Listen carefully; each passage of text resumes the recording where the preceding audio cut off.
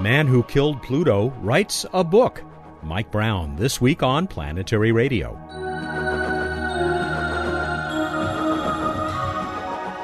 Welcome to Public Radio's travel show that takes you to the final frontier. I'm Matt Kaplan of the Planetary Society. The Caltech professor whose discoveries include the largest solar system body found in the last 150 years returns to our show, this time with his excellent new book. We'll talk with him at the publishing party thrown in his California home. Emily Lakdawalla was there, but she'll use her segment to bring us up to date on the Japanese Venus probe that failed to enter orbit. Bill Nye, the planetary guy, pays tribute to that effort and a couple of other big events last week. Speaking of big events, a lunar eclipse is just days away. Bruce Betts will tell us where and when to see it. We'll also give away a 2011 Year in Space desktop calendar. Some would say the biggest of last week's space stories was the successful flight of another SpaceX Falcon 9 and the first ever orbit and re-entry of a commercial cargo-carrying capsule. I'm inclined to agree. We'll feature this story in an upcoming episode, but we can't let it go by without hearing from the SpaceX CEO and CTO, Elon Musk. Mr. Musk was almost speechlessly thrilled at the post-flight press conference, but he did want to make a point about his Dragon space vehicle. People sometimes think that to take a cargo spacecraft and put crew in it requires this enormous amount of magical pixie dust or something. This is not at all the case. If there had been people sitting in the Dragon capsule today, they would have had a very nice ride. They would have experienced, maybe up to 4.5 Gs, about what you'd see at an amusement park, and they would have done quite well. So, except for the escape system, and seats and some minor upgrades to the life support system, the vehicle that you saw today can easily transport people. Elon Musk of SpaceX, immediately after the successful launch, orbiting, and re-entry of the company's Dragon vehicle. Let's hear from Emily Lakdawalla.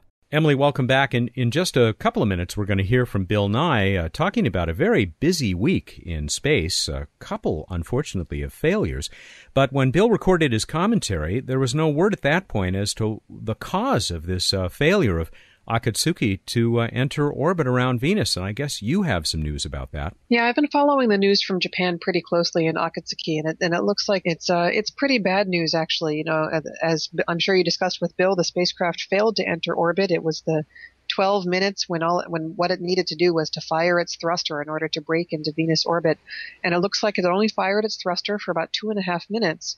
And apparently what was happening during that 2.5 minutes is that the pressure was continuously dropping in its fuel lines. Usually there's a fuel tank that contains liquid fuel, and the pressure inside that fuel tank is maintained by bringing in some kind of inert gas. In this case, it was helium. And the pressure was dropping inside that tank. They think that probably what happened is that there was a blockage in the helium line, and that prevented the pressure from being kept up in the main fuel tank. And so not enough fuel was being sent to the thruster, and they just weren't able to maintain their burn. Then there is something else mysterious about the rotation of the spacecraft, which apparently is unrelated to this thruster fuel pressure problem, that also caused the spacecraft to switch from being controlled by its reaction control system, its attitude control thrusters, to its reaction wheels. And then the reaction wheels couldn't keep up with the rotation, and that's when the spacecraft went into safe mode. So there are actually two different major problems going on at the same time. And that's what resulted in the spacecraft stopping its main engine after only 2.5 minutes and sailing right past Venus, and now it's in a solar orbit, won't get back to Venus again for about 6 years, and even then it's really not clear if it's going to be able to enter orbit with a possibly damaged thruster. Real heartbreaker, and you do have this sort of farewell to Venus and what might have been photo in the blog. It's a beautiful photo. It was late in the evening my time, which of course was the sort of midday Japanese time when I saw this image posted, and I checked Facebook, and a scientist I knew, David Grinspoon, is a well-known Venus scientist, what happened to be on Facebook at the time, and so I chatted with him, and he said it's a poignant and heartbreaking image for everybody involved to know that the instruments work so well when the spacecraft is not going to be able to make it into orbit around Venus after all, at least not for at least another 6 years. Well, we'll finish on a much happier topic, and that is that the doors continue to open on your Advent calendar. Yeah, I'm enjoying digging through archives of lots of different kinds of space images. Last year I went for global pictures. This year I'm looking at detail images, and it's kind of fun because I don't post these kinds of images on the blog that often. So it's been fun to look for the images to post. You'll find them at planetary.org/blog, which is for the most part the work of Emily Lakdawala, the Science and Technology Coordinator for the Planetary Society, also contributing editor to Sky and Telescope magazine. Thank you, Emily. Thank you, Matt. Here's Bill. Hey, Bill Nye, the planetary guy here, Executive Director of the Planetary Society. This week, a very, very exciting week in space and here on Earth. First of all, NASA's NanoSail-D, this little spacecraft that was going to deploy these sails to pick up enough aerodynamic drag, even at 400 nautical miles above the Earth's surface, so we could bring spacecraft down out of orbit to deorbit them much more cheaply than is done now. But something went wrong. Either the sails didn't deploy properly, they tangled, or maybe the battery went dead before they were ready. But I'll tell you what, they're going to learn something from this. They tried it. They were out there trying it. That's good. Speaking of which, the Japanese Aerospace Exploration Agency, JAXA, had a little problem with Akatsuki, the spacecraft that had such a great success earlier this summer when it deployed a solar sail in deep space. Well, they were hoping Akatsuki would hook up with the orbit of Venus and end up in this elegant flight path, taking these wonderful pictures. But something went wrong. So we're going to have to wait 7 years for that thing to come back around where they can try it again. But let me tell you, JAXA did this before with Hayabusa, so don't put it past them. They're going to do something great with this spacecraft yet.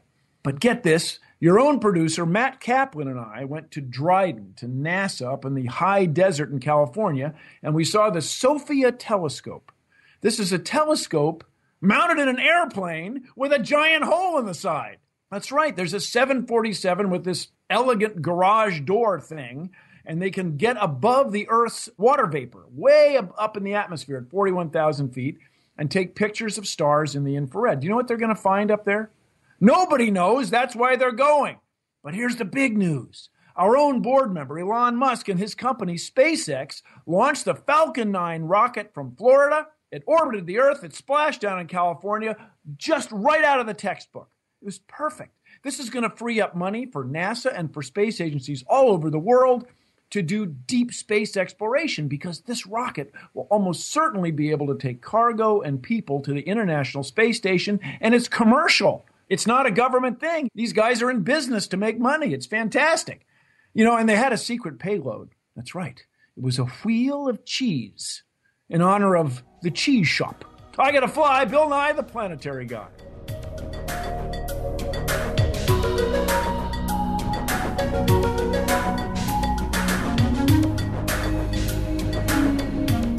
Caltech professor of planetary astronomy Mike Brown didn't start out wanting to kill Pluto. In fact, it was the International Astronomical Union that pulled the trigger. Of course, it was the discovery by Mike and his associates of Kuiper Belt bodies including Sedna, Eris, and the impossible-to-pronounce Quaoar that forced the IAU to consider the meaning of the word planet. The whole story is in Mike's great new book, How I Killed Pluto, and Why It Had It Coming. It's a breezy and very enjoyable story with a cast of characters that includes Mike's wife, Diane. Last week, she and Mike celebrated its publishing with a party at their home in the hills above Pasadena. Mike graciously sat down with me on the sofa as his guests enjoyed themselves. First of all, thank you for the party invitation. You have a lovely home, and this has been a lovely party. Thank you. It's been really fun to see everybody come out and be here. You realize you actually wrote them in the book. Yeah, look at that. Wow, look at Thank you for leaving I'm glad there are blank pages in the book for notes. Had this been a novel instead of nonfiction, it would be the great American novel. You realize it's got everything. Let me tell you. It has intrigue, international intrigue, conflict. Yeah, it has romance. It has intrepid explorers. It has the joy of discovery. It has a baby. It misses, for the classical model, it misses boy meets girl, boy loses girl. Although it's got a little bit of that in there, but that's, really if I were to rewrite it, there would need to be a rocky period after I Meet Diane, where we were held apart by forces beyond our control, and then it would be good Shakespearean plot. But other than that, I guess you're right. I hadn't thought about it that way, but you're right. Brought back together by gravity. By the solar system or something, yeah. Well, there is a point in that. I mean, when you first set out to look for the 10th planet, you didn't find it, but you did find a wife. You found a spouse. And if I had to do it over again, I think I would still choose to find that one instead. That was, I did well. You are the discoverer and destroyer of worlds, and yes, now you've thrown a party. Do you find it ironic that it was, in a sense, your discovery of these new worlds that ended up having Pluto and them barred from being planets? Honestly, it was a little bit difficult for me at first because, you know, you discover something and you want everybody to jump up and down and be excited about your discovery, and it's been the main story has been not the discovery but the demotion of Pluto. It took a while for me to wrap my head around the fact that it's the same story. It's just the same story in a slightly different context. But it did take me a while to be okay with that. But I'm okay with that. Do you feel a kinship with Pluto's discoverer, Clyde Tombaugh? Oh my God, no! I worshipped Clyde Tombaugh. He's one of those great astronomers of the past that I could never hope to be like. I beg to differ because it seemed like you shared certain qualities, dogged, determined ability to stare at image after image after image, looking for things that are moving. I mean, I learned about Tombaugh as a kid. I read his book. He did an incredible thing. He individually took these pictures with the telescope. He developed the photographic plates. He looked at everything by eye, and he found Pluto. Having gone through the sky myself with a robotic telescope and digital pictures and computers doing everything, I know how hard a job that was, and that was an astonishingly hard job. If you had put me in his shoes, I don't think I could do what he did. What we did has some similarities, but I'm not him. I really couldn't have done it like he did. I know myself. I couldn't have done it. You did a good part of this work up on Palomar, one of my favorite spots in the world, but not with the Hale, the 200-inch telescope, but with that little brother or little sister down a little ways. It's the 48-inch Schmidt telescope, the Samuel Ocean telescope. It's my favorite telescope in the world. It's a beautiful little telescope. When they built it, they built the 200-inch telescope, and they had a little bit of money left over. That never happens these days. And they realized that they needed a telescope to take pictures of the sky to know where to point the big telescope at. And so that telescope took pictures of the whole sky and made these photographic plates and these prints of photographic plates that every astronomy department in the world has a collection of. And that was what, these days you get it all on the web, but back when I started graduate school, that's how you knew what you were going to look at. You went to the library to get your photographic plates or your prints of the photographic plates, and you found the spot in your sky with those photographic those prints. And the fun part of the story is once we found Eris, the one that's the same size as Pluto. When we found Eris, we went back and looked at all the old pictures we could find to see who else accidentally took pictures of Eris and didn't know it. The very first picture we ever found was from the 48-inch telescope at Palomar, the same telescope where we discovered it, from 1954 on a photographic plate. It's a great part of the book because you have this story not only about this telescope and using this now archaic technology, my God, photographic plates, but the two people that you work with there who taught you, I guess, how to make use of this telescope. Yeah, I'm actually really sad they're not here tonight at the party because they're working at Palomar tonight, so they couldn't come down. You know, it's hard when you have a night job instead of a day job, and it's a long ways away. But Kevin Rykowski and Gene Mueller have been working at Palomar and working on these telescopes forever, and they're sort of the last people who really know this arcane technique of photographic plates and developing and then looking across the sky, and they do just a fabulous job. We'll return to Mike Brown's book publishing party and Wake for Pluto in a minute. This is Planetary Radio. I'm Sally Ride. After becoming the first American woman in space, I dedicated myself to supporting space exploration and the education and inspiration of our youth. That's why I formed Sally Ride Science, and that's why I support the Planetary Society. The Society works with space agencies around the world and gets people directly involved with real space missions. It takes a lot to create exciting projects like the first solar sail, informative publications like an award-winning magazine, and many other outreach efforts like this radio show. Help make space exploration and inspiration happen. Here's how you can join us.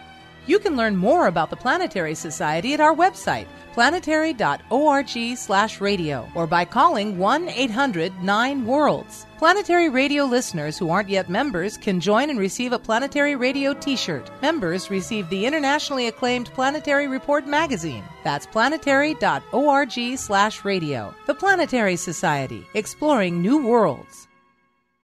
Welcome back to Planetary Radio. I'm Matt Kaplan. What do you do after you've killed a planet? You write a book and throw a party. We're about to return to that celebration at the home of Mike Brown, Caltech professor and discoverer of worlds, including Eris, the far, far away object that is as big as Pluto. The party whirled around us as our conversation continued. You talk about a lot of great people in the book. We just lost one of them, the head of the International Astronomical Union's Minor Planet Center, Brian Marsden, former guest on this show. He must have been pretty special to you because he went to bat for you. You know, it's so easy after someone dies to say he was the nicest guy around.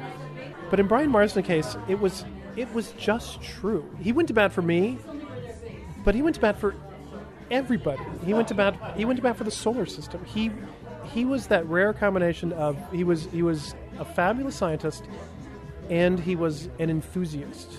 He was the first person, if you discovered something and you sent it into the Minor Planet Center, you would get, and if it was something cool, you would get an email back from Brian saying, wow, what a great discovery, this is just fantastic. And I have told this story before, and then when he died, I wrote about this a little bit, and so many people responded with their own stories the same way.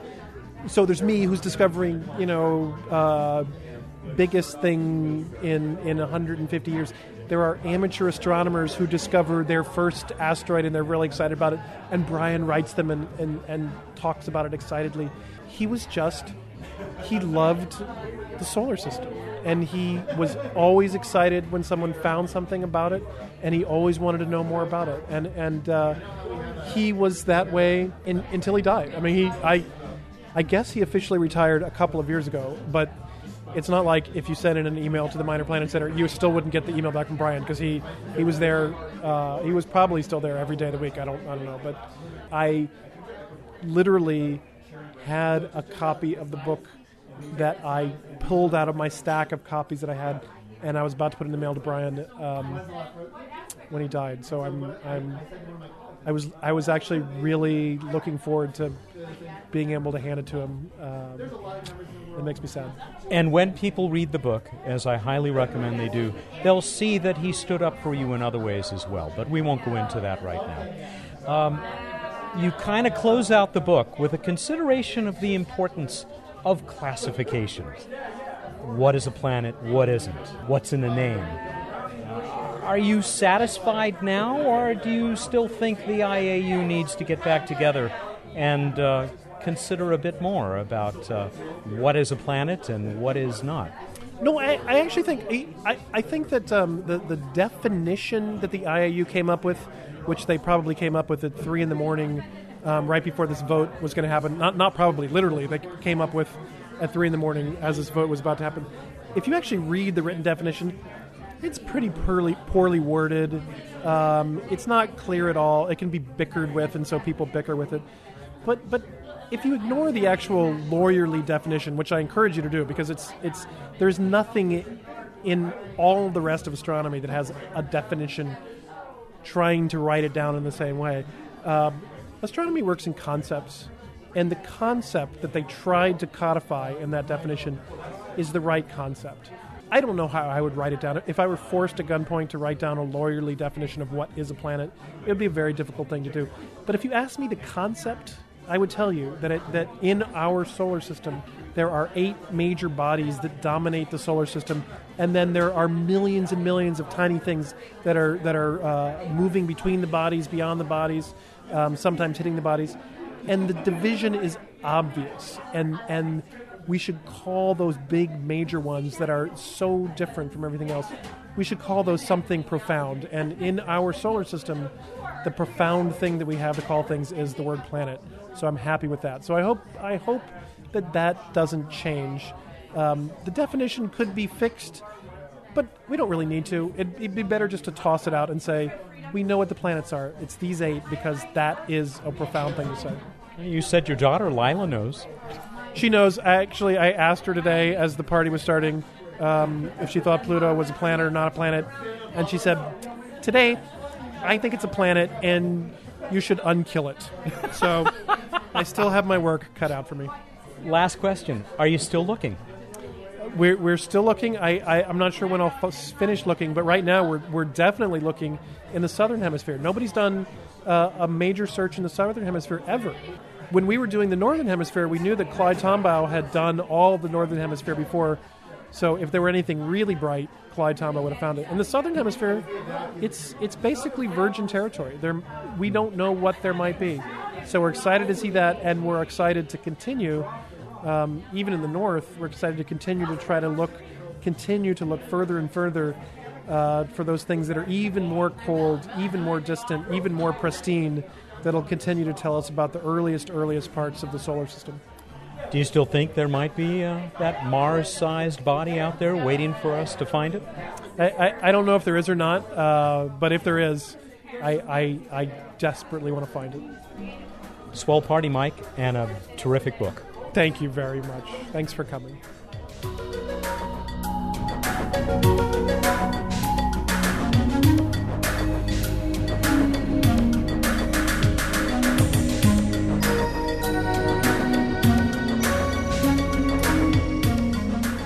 Time to visit with Bruce Betts, the Director of Projects for the Planetary Society. He's going to tell us what's up in the night sky and probably some other stuff. Got you back on Skype this week. I missed you. You were busy in a meeting when Bill Nye and I got back from the desert last week, so here we are on the 21st century telephone. Roger that. So what's up? We've got our usual, so to speak, of Jupiter dominating the evening sky, super bright star-like object. Venus, the same in the pre-dawn sky with Saturn above it. But what I want to get to are the special things. We've got the Geminid meteor shower peaking December 13th and 14th, but still we'll have increased meteors for a few days after that. Best meteor shower of the year. Traditionally, from a dark sky, when the moon's not up, you can get up to 100 meteors per hour. So still good at a not-so-dark sky. You can check that out. And then we've got a total lunar eclipse, well posed for North America. You can catch a little bit of it from Western Europe or Eastern Asia or Northern South America. This is on the evening, starts for us on the West Coast, the evening of December 20th. It's December 21st in most time zones that can see it. Partial eclipse begins at 6:32 UT. That's 6:32 in the morning.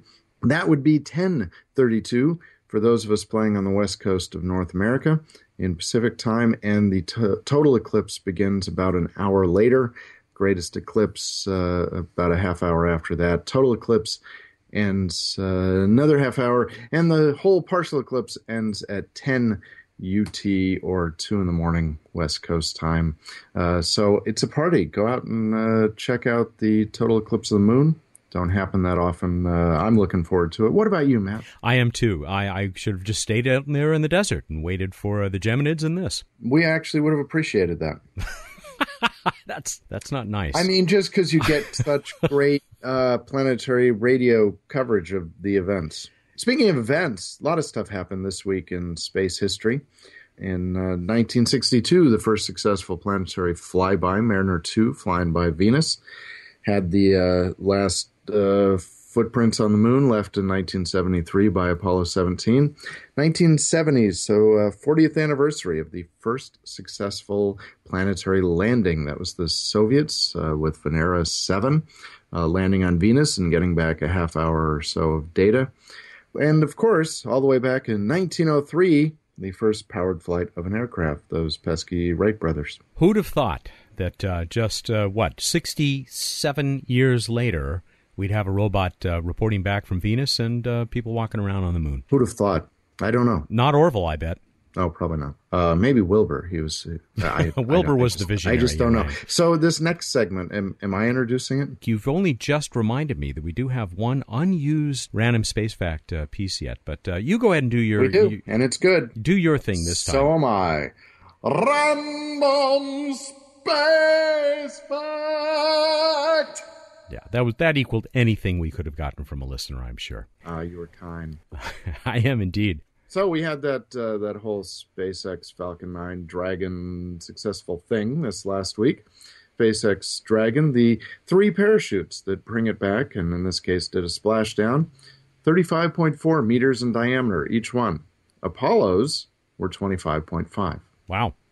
Well, this is a big old capsule. Still very reminiscent of Apollo. Those of us who remember seeing those things coming down under those 3 chutes, it was a very pleasant flashback. Let us go on to the trivia contest. We asked you, what is thought to be the source object for the Geminid meteor shower? And I discussed there's weirdness about it. How'd we do, Matt? Quite good, quite good. A lot of people were hoping to get one of those Beyond Earth T-shirts from ChopShopStore.com, but it was Paul Young who is the lucky guy that's going to get to wear it around. Paul Young of Lake Havasu City, Arizona, and that's where London Bridge is, you know. The Geminid meteor shower is caused by the... Where else? It's caused by the object 3200 Phaethon, or Phaeton, which is thought to be a Palladian asteroid rather than a comet. Is that the significance you were looking for?